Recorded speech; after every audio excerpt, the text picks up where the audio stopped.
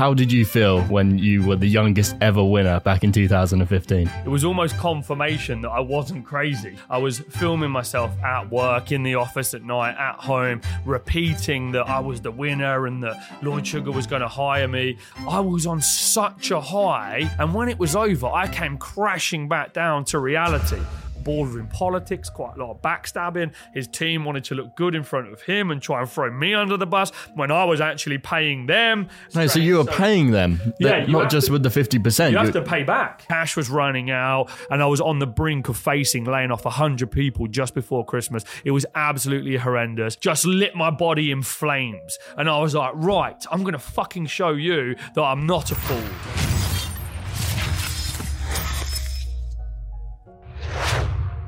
So Joseph, you won The Apprentice, and a lot of young people dream of winning that show. It's such a popular show in the UK. How did you feel when you were the youngest ever winner back in 2015? It was a strange feeling. It was almost like an anticlimax because I'd convinced myself so much that when I applied for the show that I was going to win it, it was almost confirmation that I wasn't crazy. So like the law of attraction. Yeah, the law of attraction, 100%. And so I genuinely believe I manifested it into reality. But I remember when I told my mum that I'd applied for the show and that I was accepted to go through the interview stages, I said, I'm going to win. I'm going to win this. And she looked at me like, yeah, well, good luck. You're going to do well. And then when she dropped me off at the train station, when I actually went away to do the filming, I said, next time you're going to see me, Mum, I'm going to be the winner. And she was like, yeah, I'm sure you are. Good luck. I'm sure they loved your confidence when you went to there's an interview stage before you actually get on The Apprentice, right? Yeah, there's about 5 interview stages. 5? Yeah, okay. You have to go back and back and back and back because they whittle it down from 60,000. So the first day is a day in London and they hold them in Manchester, Birmingham and London. And there's a bit like the X Factor. There's thousands of people lined up, all in suits, that typical apprentice profile. And you have to go through loads of challenges that day. And from that day of 60,000, they take it down to a couple of thousand. And then you keep going back and keep going back and keep going back. I suppose you've got to have the perfect mix of entrepreneurship as well as charisma for TV. Absolutely. You got to get attention. I said things in my application form like I want to be like Hugh Hefner. I want the girls, the cars and the money. I'm the godfather of business. I'm a teacher Lord Sugar, give Lord Sugar an offer he can't refuse. Like all of these things that come back to bite you when you're standing in front of him and he says, do you really think that you're the godfather of business? I was like, no, I said it to get on the show, of course. So you have to say those things or you're never going to stand out in your application form, right? You can't just go in there and be average. So let's take it back to the beginning. Where did your entrepreneurial journey start? It was born out of necessity, Mark, if I'm honest. It was... I grew up in a family that really struggled financially.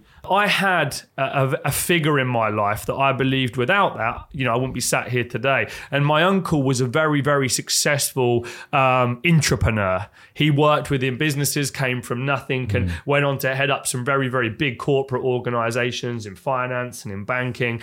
And so he would come once or twice a year to Peterborough. Then he'd come down in his brand new BMW. He was a tall guy, a bit like yourself. He walked into the room with confidence and respect, and he was always in a suit. And I used to look at my dad and then I would look at this man and, I didn't want to feel like this, but I just couldn't see why these two men were so different. Why can't my dad be like him is what I always used to think to myself. Why isn't he stepping up to the plate and doing this? And so I made a decision very, very early on that I was going to be like my uncle. I loved my uncle. I idolized my uncle because he just had freedom and choice. Everywhere we went, he was like, he could buy the things that we could never get, down to the simplest thing of like having a McDonald's. We didn't have it unless my uncle came. So like a McDonald's for a lot of time in my early years was like super special when you got one. It wasn't every day. And so I was like, I'm going to be like that guy. And my mum, I saw very early on the sacrifices that she made. And I said, the only way that I'm going to be able to give her the life that she deserves if I go and build an empire. And that's what I set out to do. So I think it was born out of necessity. But I think a lot of people struggle because they don't have somebody that's close to them that they can buy into, that they can aspire to be like. Yeah, it almost becomes an unattainable dream. Exactly. That's for other people, not me. My mentor really wasn't a mentor, as I'm sure yours wasn't really, but he was an aspirational figure. I mean, not to take anything away from my dad. My dad worked a very good job, 9 to 5, and provided for the family. There's 4 of us, so that takes a bit of providing for to start with anyway. But certainly the guy I looked up to was very, very similar to your uncle, and I thought, there's a life there that I need. And he always had some money on his hip, you said. I always had. He always had some cash on his hip, and I think what you've said there is very similar, isn't it? He could always buy what he wanted to buy. Yeah. He always had new cars. He always had the latest radio-controlled models in the day, and they'd be passed on to me at some stage, which was great. Otherwise, I couldn't afford to do aeromodelling, which was it was good in the day. So you're very lucky to have someone like that. Yeah, very lucky, and he's helped me a lot. He's been a big influence in my life. I'm actually going to see him in a couple of weeks. He's recently moved to Portugal. He's in his late 60s now, and so I'm going to see him for a couple of days, which would be nice. I haven't seen him for a while. Have you told him that he was your role model? Yeah, he's seen videos, and I write a book, Expelled from the Classroom to Billionaire Boardroom, and I talk about him in that book quite a lot. Yeah, unfortunately, I didn't have the chance to tell mine how much he meant to me, although I do visit his grave and also send his wife a card every year at Christmas and so on. And I go and deliver it, just to have a little chat as well. So it's good that you can, he knows that he's helped you. And I'm going to tell him again, actually, now that you've said that, because he's getting on. Where I grew up, being in a trade was a good job. Yeah. So that was like you become a tradesman, you're going to make loads of money. Now there was and I think because I was a young teenager, then my dad was gone. I was always looking for father figures in older guys. Yeah. Looking for somebody that I could look up to and somebody that I could, get praise from. And I did it with my uncle. And then there was a guy called Darren Boardman. Now he was 25, good looking guy. He was a plumber and he'd started his own plumbing business. He drove a BMW and he always had money, had respect in our town from a lot of people. And so I was like, I want to be like that guy. Yeah, he's a plumber. He's making loads of money. Look, he's got a BMW, £50 an hour plumbers make is what I remember thinking back then. Why are trades put down so much? Because in the eyes of a lot of school leavers, they go, I don't want to be a tradesman. I mean, why do they do that? Well, I mean, they want you to go to university, right? So they can trap you and put you into loads of debt. That's the massive push, isn't it? Like, that's what mum and dad didn't understand. Like, nearly everyone in my class went to university, and I decided, no, I just want to start a business instead, do something a little bit different. But yeah, they just want you to become a debt slave forever. How many people go to uni to go and do something that they don't even know that they want to do, and they think that uni is the route to success? If you don't go to uni, you're a failure. So go and pick something like psychology or dance or sports science. Just a way to put off life as well and have a bit of fun. You leave with all that debt and you don't even follow the career that you went and spent all that money studying. You go and get a 20 grand a year job and now you're stuck with a huge amount of debt that you're never going to be able to pay off. There's a reason that they market university. There's a lot of people making a lot of wedge from people going to university. Exactly right. And it's a marketing machine that's preaching that message because tradespeople, by the time I was 19, I was making 50 grand a year as a gas engineer. I was an expelled from school failure in the eyes of everybody else. And now I was making double. I heard an advert yesterday on the radio, actually. And it was something like make £28,000 as a teacher. I'm like 28 grand as a teacher. I was making more than that 15, 18 years ago as a gas engineer. Yeah. From a kid that didn't even follow the system. So I was like, how can they be paid so little money? And if that's what going to uni provides you, then go and be a tradesperson. Well, I did a trade. I learned to be a carpenter and joiner. Took 3 years, and I think that gave me a really good foundation of life. I left for various reasons. Basically, a manager that wasn't much fun, shall we say. But the owner of the business, I'm still friends with to this day, and I go and have a cup of tea with him and that sort of thing. So, I think being in a trade is quite a good way to go about things. And if you're intelligent enough to go to university, but you choose a trade route, I think you become the person that runs that trade business. Yeah, absolutely. So how did having a billionaire invest in you change your life? So if you imagine up until that point, I was 25 years of age and I was a plumber running a plumbing business. I wasn't a businessman.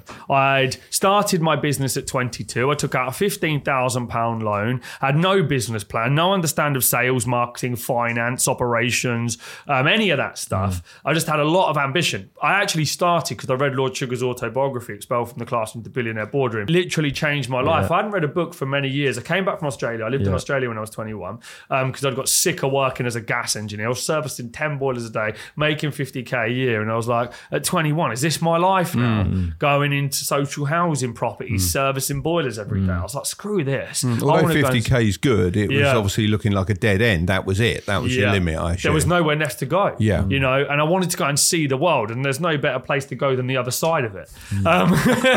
So I went off to Australia. I sold all of my stuff. I act quite a lot on impulse, right? Sold my stuff. I've split with my girlfriend of like 5 years. Oh, really? And just like that? Just like that. Literally, I had to go. I was getting depressed and I wanted more. And I was like, if I don't do it, I'm never going to do it. Sold my car that I had at the time, got rid of my things, and off I went. Stayed there for a while, went there. Best thing I ever did. Any 21-year-olds listening to this or late teens, go traveling. You know, it opens up your eyes to the world and you meet so many people. And, you know, I got to meet so many amazing people, lots and lots of beautiful women, had real great time and fun and partying. I traveled all around Australia. So I did all of these things. By the time I was done, I was like, right, I'm ready to go back and smash it now. I'm going back and I'm going to build my empire. I'd got it out the way. I'd done my partying. I'd met lots of people. I was like, I'm going to build the empire. So I flew home, and partly because I ran out of money, but I flew home. Still had the ticket. Yeah, still had the ticket. Went home, and I ended up getting straight back into the same job that I was doing before I left. And all of that time when I was away just vanished. And I woke back up and I was servicing boilers again. And I was like, oh my God, I can't do this. This was like September 2011. Then by Christmas, the company that I used to work for let us have 2 weeks off over Christmas. They were very kind. And that's fairly normal in the building trade. So in the UK, in a couple of weeks at Christmas, a couple of weeks in the summer, that's your lot, son. Yeah, exactly. So my mum got me this book, and I was a massive fan of The Apprentice. I watched it every year religiously. I always wanted to go on the show.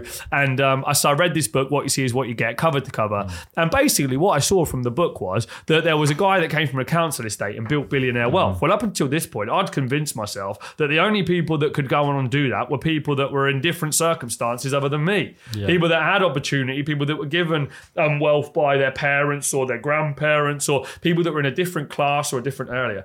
I bought my own bullshit, right? So, or I bought the bullshit of all of the people that had killed their own dreams around me and made excuses why other people were successful. It was the first eye-opener that I ever had. So I said, right, if he can do it, so can I, right? I can't see anything from his story that I don't have. Yeah. So I quit my job immediately on like December the 31st, messaged my boss saying I ain't coming back. Yeah. Went on to Tesco's lenders. I took a home improvement loan on my good 50 grand salary that I was getting at the time, and then quit my job straight away. And I had 15 grand in the bank to go and start a business. So I bought a van, bought some tools, branded it up, and then Impera was born. And so fast forward that, 3 years later, that same billionaire bought half the company for £250,000. It took me from tradesman to businessman. Because I was 25, I had £500,000 a year turnover. I was making some good money, probably about £100,000 a year. Had a nice BMW, nice girlfriend, nice house, and I thought I was doing well. And were you a one-man band at this point? So I had about 7 people. 7, okay, Five plumbers. I had a little office above an estate agents, and we were doing quite well in Cambridgeshire. I worked for all property management companies, Countrywide, Sequence Times. I was a 24-hour maintenance outfit, basically. We did everything, but it was night and day. Very difficult business to run. You know, they want you when they want you, and you've got to drop everything. And so I was miserable. I had no systems, no processes. Everything was in my head. If I stopped, the business stopped. And so... But you did stop. You went on to The Apprentice, and that's not a short period of time. So how did that work?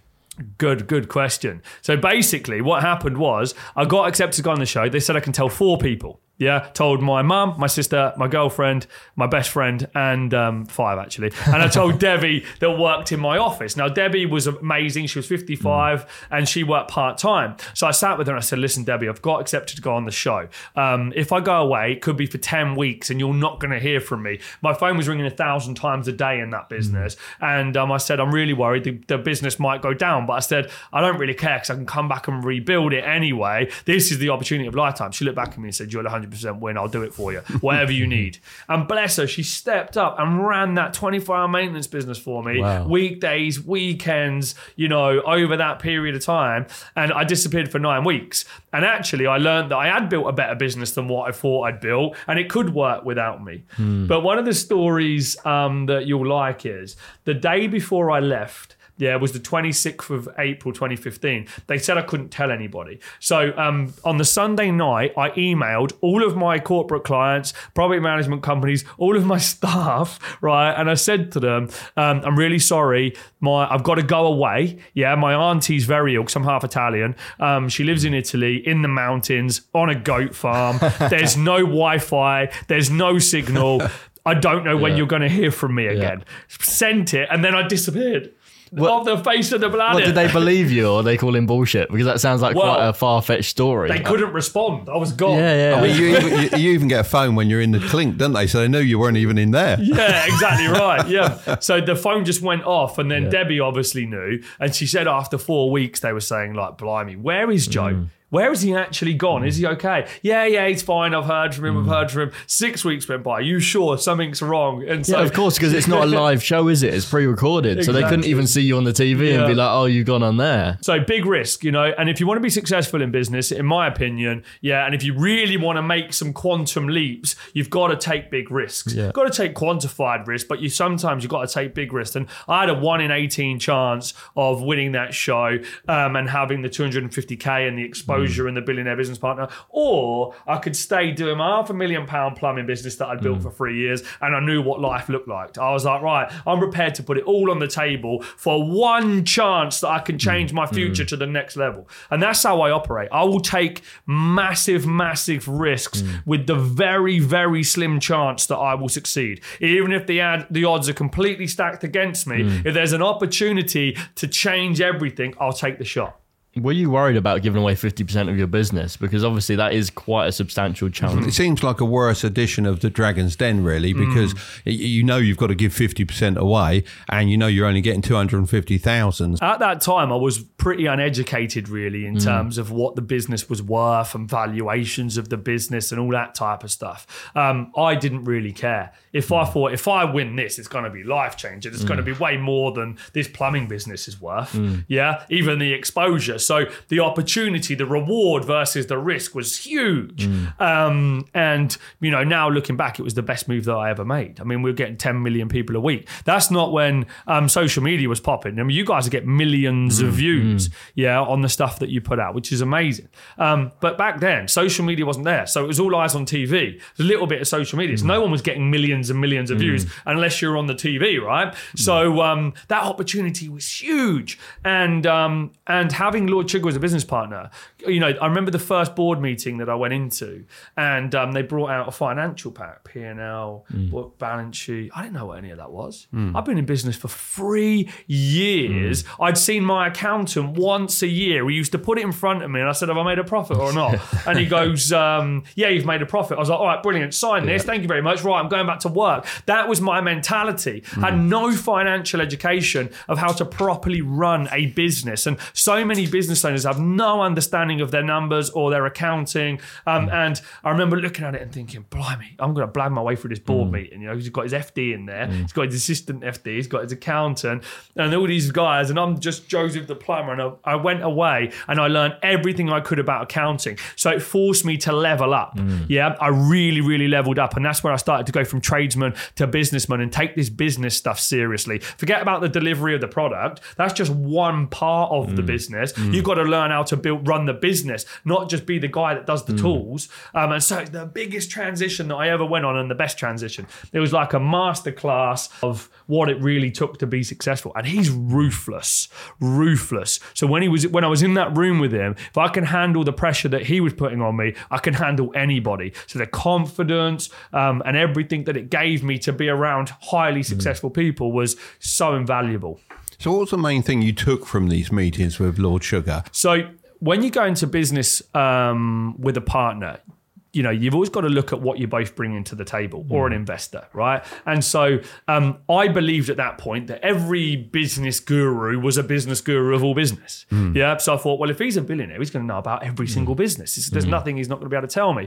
It became apparent very, very quickly that they didn't know about construction and running a service-based business. So I took the knowledge about how to build the financial infrastructure, and they helped with some of the systems. And, you got an hour a month with Lord Sugar in a board board meeting. I took how to handle myself in a high pressure environment. There was a lot of boardroom politics, quite a lot of backstabbing. His team wanted to look good in front of him and try and throw me under the bus when I was actually paying them as well. So I was like, hang on, this is all strange. So you were paying them? Yeah. Not just with the 50%. You have to pay back. Really? Out of the 250K, you use his business services and pay him back. No way. I was getting charged £3,000 a month accounting fees, and we were less than $1 million turnover. That was out of the 250K. You think year one, that's 36K back. Yeah, I had to pay for PR services that were fixed at $2,000 to the PR team. So he's smart at getting his money back, right?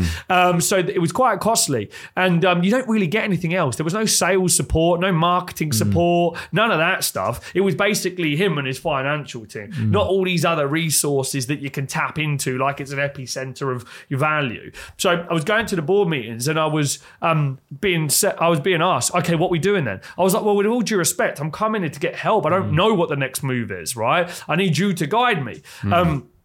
And then after 2.5 years, I was getting pretty demotivated. I was going there. They didn't really understand. I wanted to go at 1,000 miles an hour. Now, rightly or wrongly, okay, I wanted to scale fast. Okay. He didn't want to scale fast. He wanted me to be a small business that ticked along in the back end. So every time a new show come out, you could report profit and say, look how well my apprentice was doing. I felt like I was in his shadow. I was being called Lord Sugar's business partner a lot, not Joseph Valente. And I wanted to build my own brand. So I said to him, listen, when I read your book, at 28 to 30, that's where you started to make serious money. You were going for it with Amstrad. You can't sit in here and tell me to not put it all on the line and go for it. And I appreciate wanting to go national in a service-based business in the plumbing sector is a huge risk. Yeah. So I said, if you don't want to come on the journey with me, then let me buy you out. I'll take all of the risk. And if it goes down, it's on me. It's not on you. But there's no way that I'm playing small. I'm going for it, and I'm going to either boom it or I'm going to bust it. But either way, I'm going all in. Yeah. And then he looked back at me and said, "No one spoke to me like that before. Right? I'll give you 48 hours. I'll come back to you." So 48 hours, negotiated a deal, and I got out. That was when we were doing about £1 million a year in sales. And then I got into the boiler sector after that, and I went for it. I went national. And hung your shirt on the line? Put my shirt on the line, put my neck on the line, put my reputation on the line, put everything on the line to go national. And within 2.5 years, I was doing £1 million a month in boiler sales. I was operating in every major city in the UK. I had about 80 full-time employees and a few hundred subcontractors. How do you scale that fast? Sorry to interrupt you, but I mean, that is fast scaling, that number of cities. How do you do it? Insanity work. I listen to a lot of people that make a lot of money and scale, and guys that operate in the digital world and online. Like, those businesses are hard to scale, but they're nothing like construction. They're a lot easier to do than construction. You're dealing with materials, you're dealing with, we were selling into consumers. So could be this size house, it could be a flat, it could be, imagine the knowledge of all those different systems and different sizes. You've got different surveyors with different skill sets, with different engineers with different skill sets. You got a field-based sales team. I had hundreds of engineers. I had 35 national sales team visiting 100 appointments a week each. I had 50 people in my operations, in my office. So you're effectively running 3 businesses in one. The business I run now is a training business. I mean, it's a dream compared to the business that I ran there. It's like so easy to do comparison to what that was. It was just insanity work. Luckily, we were able to acquire the inquiries. We bought third-party leads from lead generation companies. So we could work with strategic partners where I could call them and say, how many people you got in Birmingham? How many inquiries on a monthly basis? Joe, we can get 200 leads. Well, my sales process that I built and created at Impra was the best and still is market leading for closing sales in the home, in the home improvement sector. And it's what I teach businesses to do now in construction. We were able to buy 200 leads and sell guaranteed 40% of them. Really? So I didn't have to do all of the marketing. I could just buy the leads. Yeah, then I could send in my sales team 40%. I'm pulling out, what's that? So 40% of 200 is 40 boilers on 2,500. We're making 100 grand a month per city. So it was easy as finding a salesperson. All I did was starting targeting all of British Gas's people. I went on a mad recruitment drive. I stole all of British Gas's top salespeople because I had a big brand then as well. So everybody wanted to come to me because I had Lord Sugar's backing. I had, even when I wasn't with Lord Sugar, I had the prestige of being the apprentice winner, and Improgas was on the up, right? Yeah. So I was pulling good managers over. I was pulling good salespeople. Did the salespeople work on commission, or did you get like investment into the business to hire these people? Basics they worked on, 20k basics, and then they got a 5% net of £50,000 net boiler sales that they had to make. Right. So Impra's flying, everything's absolutely great. The world is your oyster, and then? So basically what happened is that I think I got in the 2019, I got a mentor who was the former managing director of British Gas. Yeah. And he ran their installation department from 1995 to 2002. 100,000 installs a year, 540 million. I put something out on LinkedIn one day because we were a big business. We were doing, I don't know, at that point, $750,000 a month. Went into the office on a Sunday. We got 2 1-star reviews on Trustpilot. So I went to the office, drove straight there, called the customers, and I said, listen, really, really sorry this has happened. I'm a CEO. And I put on LinkedIn, said, doesn't matter how big you get, you still got to look after your customers. He DM'd me saying, I've been watching you for a few years. I absolutely love that. I want to come and be your advisor. Excuse me. I want to come and be your advisor. So that was actually an incredible experience and probably part of my downfall as well, because he came and helped me and we went on a massive expansion, a massive growth expansion. And, you don't know what you don't know. And when you build your first business and you build at the scale that I was, you're putting a lot at risk. Yeah. And so you surround yourself with the right mentors. So I didn't do it stupidly. I thought I had the right people around me. But actually there were things that, your mentors have got to have, if they're going to tell you to grow, they've got to understand the finances and everything, every piece of the business to be able to advise correctly. And I was going for it. Anyway, we got national. We were in Scotland, Wales, everywhere. And had a lot of people. I'd built huge infrastructure, but I'd reinvested all of the cash flow. I hadn't got external investment to this point. I'd grown on cash flow, and if the sales stopped, then that was going to catch up with us, right? And I knew I was starting to get the investment to take us to the next level. I had an eye on it, and I was making those moves, but I didn't foresee what was going to come. So winter 2019, November, Brexit was happening that winter. It was a lot warmer than expected. Sales forecast took a massive hit. And then without them new sales coming into the business, because we had a fast install turnaround, the cash flow took a huge hit. And I knew that we were in major trouble. Cash was running out. I couldn't get cash flow fast enough, couldn't get investment fast enough. And because we'd grown the business to such a big level, the books weren't looking great anyway as a business. So it was going to be difficult to turn something around super quick. You needed a couple more years by the sounds of it. I did, yeah. I needed a couple more years and a couple more million. Yeah, I needed a big cash injection at that point. I should have got it sooner. But I had the people around me and I thought I was putting my faith in them knowing, because they'd done it before, to probably tell me. And that was the one big mistake that I made, was relying on other people and not taking control. I'd put my destiny in other people's hands, and it was suicide. And so, because I was smart enough, I knew that I needed the money and I should have moved 10 times quicker. But I was on such an expansion as well. I was working 7 days a week, 20 hours a day. We were it was mental what I put us through. And I'm not too sure why I did it. It was just this mad obsession to become national and to become number one. It was just, I was so fucking obsessed.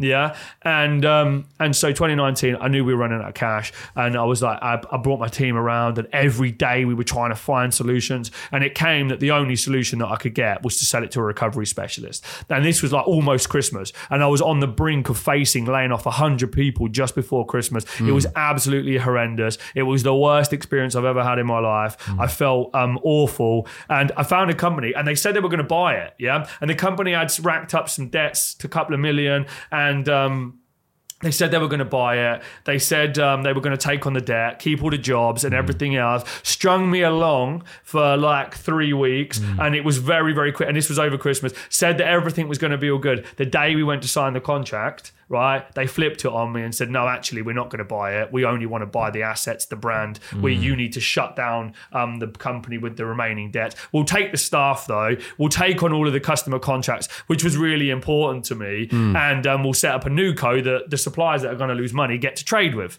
And I was literally out of cash. So I had no choice. They'd strung me all the way to that point. Do you think that was their plan all along? Absolutely. I mean, I was completely naive. I mean, that they were going to take it. These guys were sharks.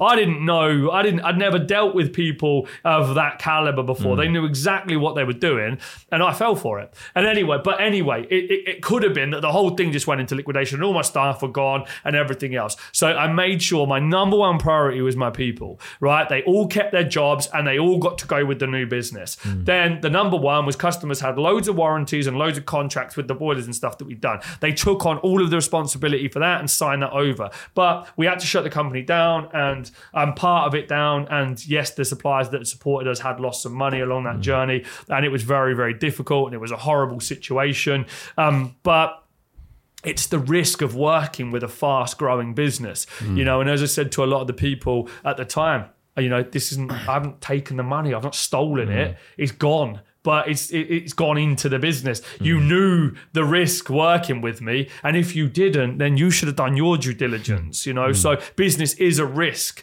for all parties involved. And things do go wrong, unfortunately. And it went wrong for me. How did you cope mentally going from a booming business to basically broke overnight? It was brutal. The crash was savage. I mean, when I was on the up, everyone was my friend. You should have seen it. Got a lot of friends on the way up. After 25, you know, everybody wanted a piece. Everyone. Yeah. And it was like, I was just had so many people around me that were wanted to be on the coattails of my success. And I probably deserved it, if I'm completely honest. I think I needed it. I needed that. I needed it. I think God gave me a right hook and put me back down. He said, right, you're going to learn. Yeah, that this isn't, I'm not giving this to you and you're just going to, you know, take all of this. I think I needed that reality check at that age, and I'm glad it didn't happen to me at 60 because God knows I wouldn't have been able to recover. But it was very, very difficult. I went from everything to nothing, and all of my money had gone into the business. I hadn't saved a lot of money. I hadn't built a lot of personal wealth at the time, and so I was pretty much in a very difficult position where I had to go and rebuild fast. Yeah, you know. And 2 years on, by the way, just to make a point, if I need to, the Insolvency Service wrote to me probably about 2 months ago now saying we've done all of our due diligence and our investigation and you can continue to carry on as a director. So they found that I'd done nothing illegal or, you know, I hadn't done anything wrong, right? So I'm allowed to continue to trade as a director. As far as I'm concerned, that shows my credibility that I didn't rob anybody or I didn't steal the money out of the business or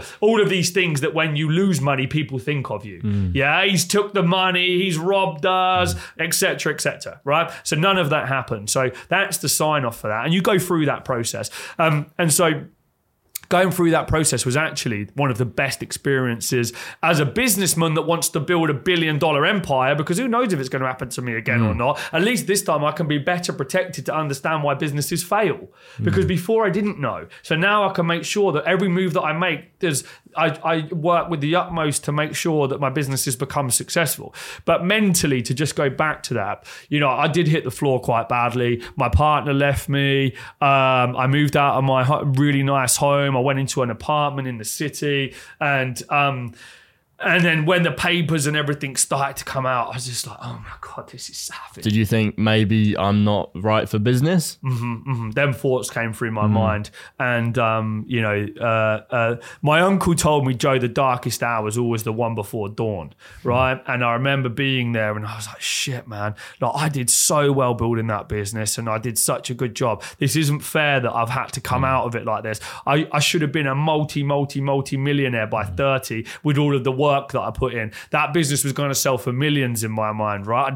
I'd done too much. No one had done what I'd done in construction. So there were all these things coming through my mind, and then, you know, I felt really bad for the people that had lost the money and all of that type of stuff. But my reputation was getting absolutely hammered, and I know that I'd given so much satisfaction to all the people that wanted me to fail, and that was a real bitch. That was a bitter pill to swallow. That all them haters that wanted to see me lose got for a short period of time, because on back now, got for a short period of time that satisfaction. I'm sure they're not smiling anymore, but that was hard.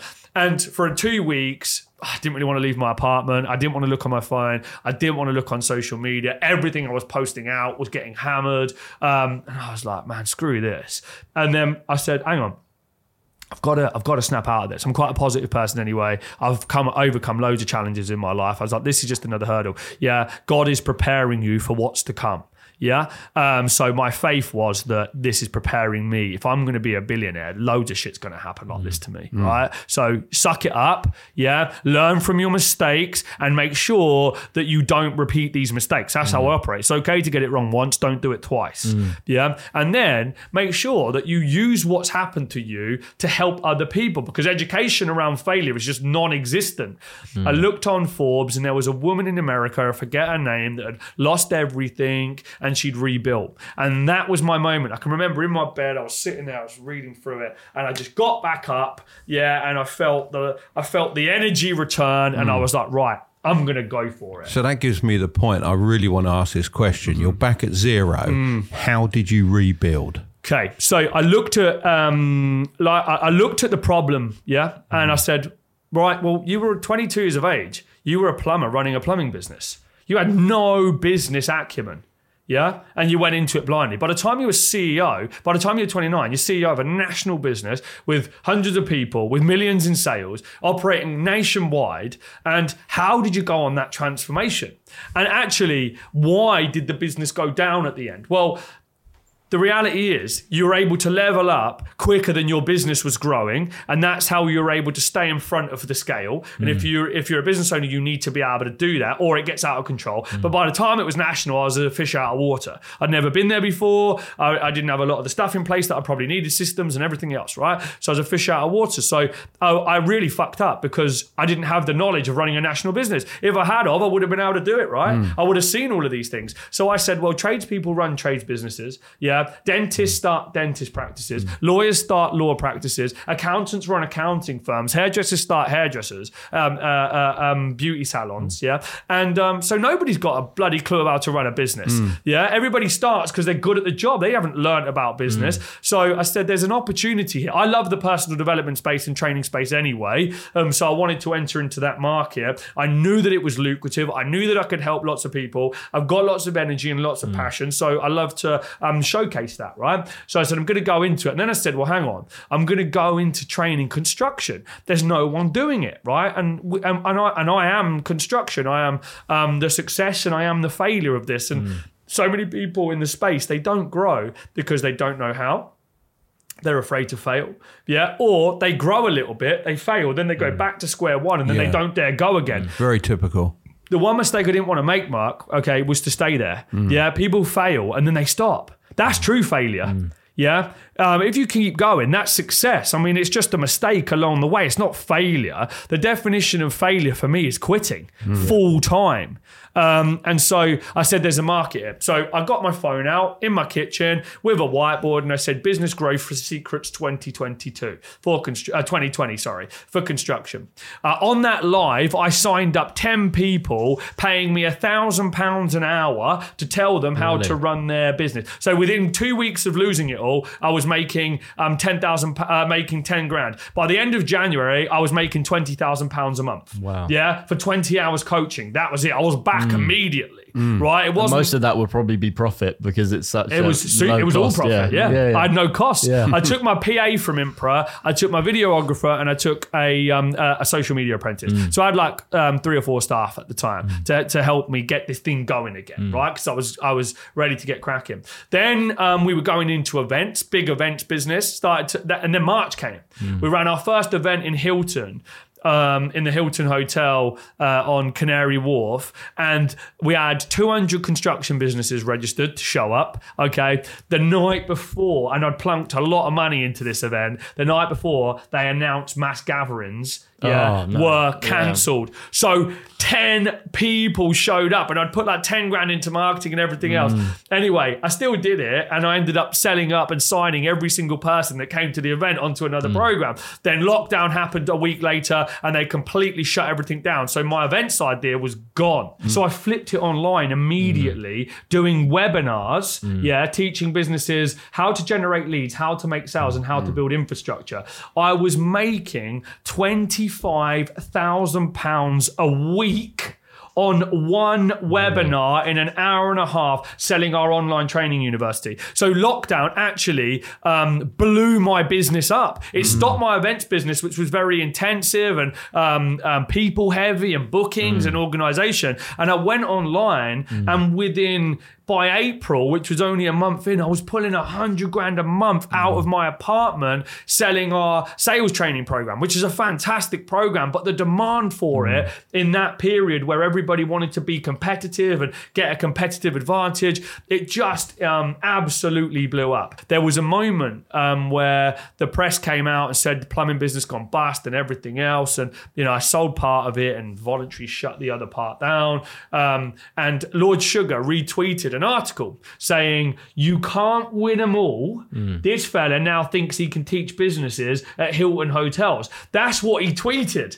Yeah. And he can be quite savage, can't he? Absolutely. And you know what? He did me the greatest favor I could have ever asked for. He said, as soon as I saw that, the positive anger, motivation to show him what I was really capable of, just lit my body in flames. And I was like, right, I'm going to fucking show you that I'm not a fool, right? And I'm going to do this. So it was amazing. He did me the best favor. It was like lightning inside me that woke me up and said, now go and show him. Anyway, 2 years later, I tweeted, about a year and a half later, I tweeted that same tweet back. I know it was a year later. A year later, I'd got the business to doing £200,000 a month in sales. I tweeted back saying, look, I appreciate what you said. Actually, you'll never understand. You'll never know how much this tweet really helped me. I really appreciate it. I'm now doing £200,000 a month. And probably that's the fastest startup success that any apprentice winner's ever had.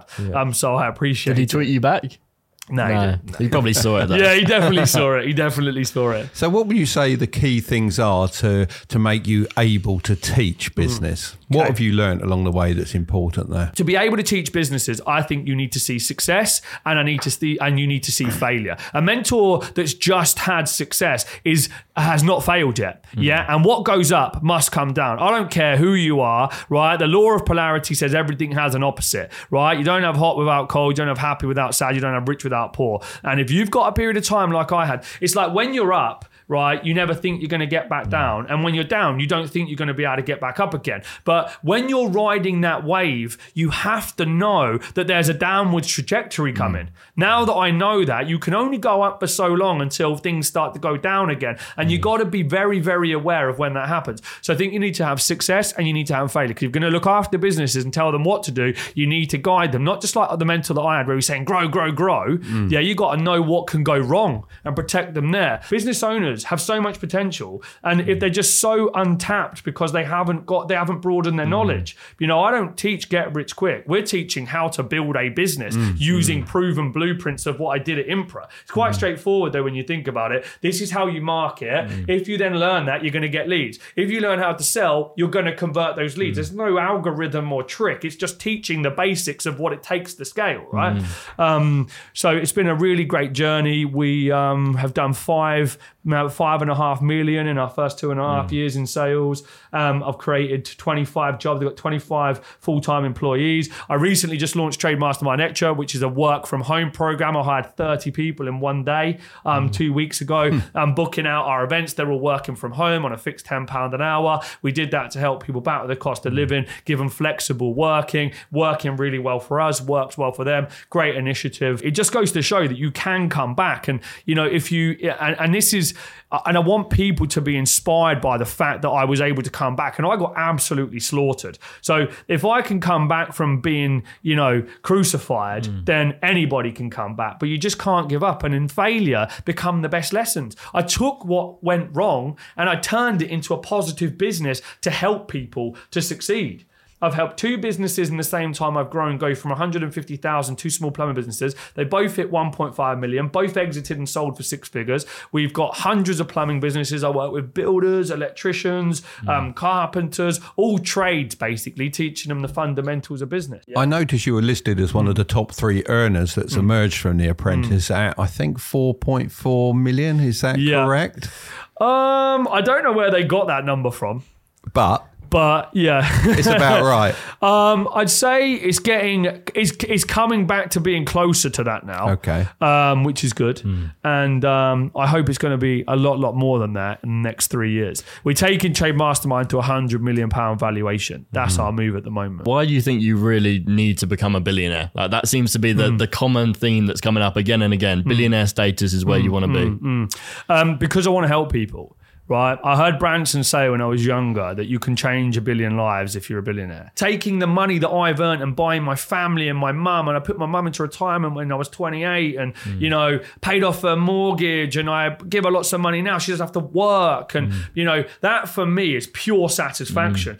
I don't care about SVRs and Lambos and all that shit, right? It's nice to have, but it means absolutely nothing to me, right? Apartments and, whatever. It's just stuff, right? The real satisfaction is by giving back. And I want to change the world. I want to help billions of people. I've got to create wealth to be able to do that. When is enough? Never. Do you want to expand on that a little bit? Yeah, I mean, if I was happy with where I was at, then I'd struggle to get out of bed. I mean, I'm out of bed every single day because I need my goals so big that they're unachievable. They have to be, or I lose motivation very quickly. I'm quite an up and down type of guy, right? I'm sure I'm bipolar in some shape or form, right? I'm up or I'm down, right? So I need that thing to keep pushing me up all of the time. And I need that focus. And I don't want to be laying in my deathbed. Okay, what am I now? 33. I'm going to live to 100. So 67 years from now, okay, hearing beep, beep, beep. And eating for a straw. Looking back and thinking, Jesus Christ, I didn't go for it. That's my one biggest regret. I have to know that I went as hard as I could possibly go. Because when the curtain closes, I just want to know that I've done enough. I think we're very blessed that we've been given a chance by God to have an opportunity to create on this planet. I believe we're co-creators. We're co-creators of the main creator. And everything that we find ourselves experiencing was once somebody's idea. Every building, this microphone was once created in someone's mind before it became a microphone. So we are creators. So we got to make stuff happen because that's how the world is going to evolve. I hate the saying you only live once as well. I like to think you live every single day. You only die once. Love that. Thank you very much for coming on the podcast. Thank you so much, guys. If you guys enjoyed it, make sure to smash that thumbs up button for the YouTube algorithm, and we will see you next Friday with a brand new podcast. So it's goodbye from me. And it's goodbye from him. Laters. See you later. Awesome. Amazing. Thank you, guys. That's all right, wasn't it? Yeah, really good. That's good. You know what? You've been our best guest ever. Thank you so much. And that's how you end every podcast. Ah. There was a theme going on at the end there.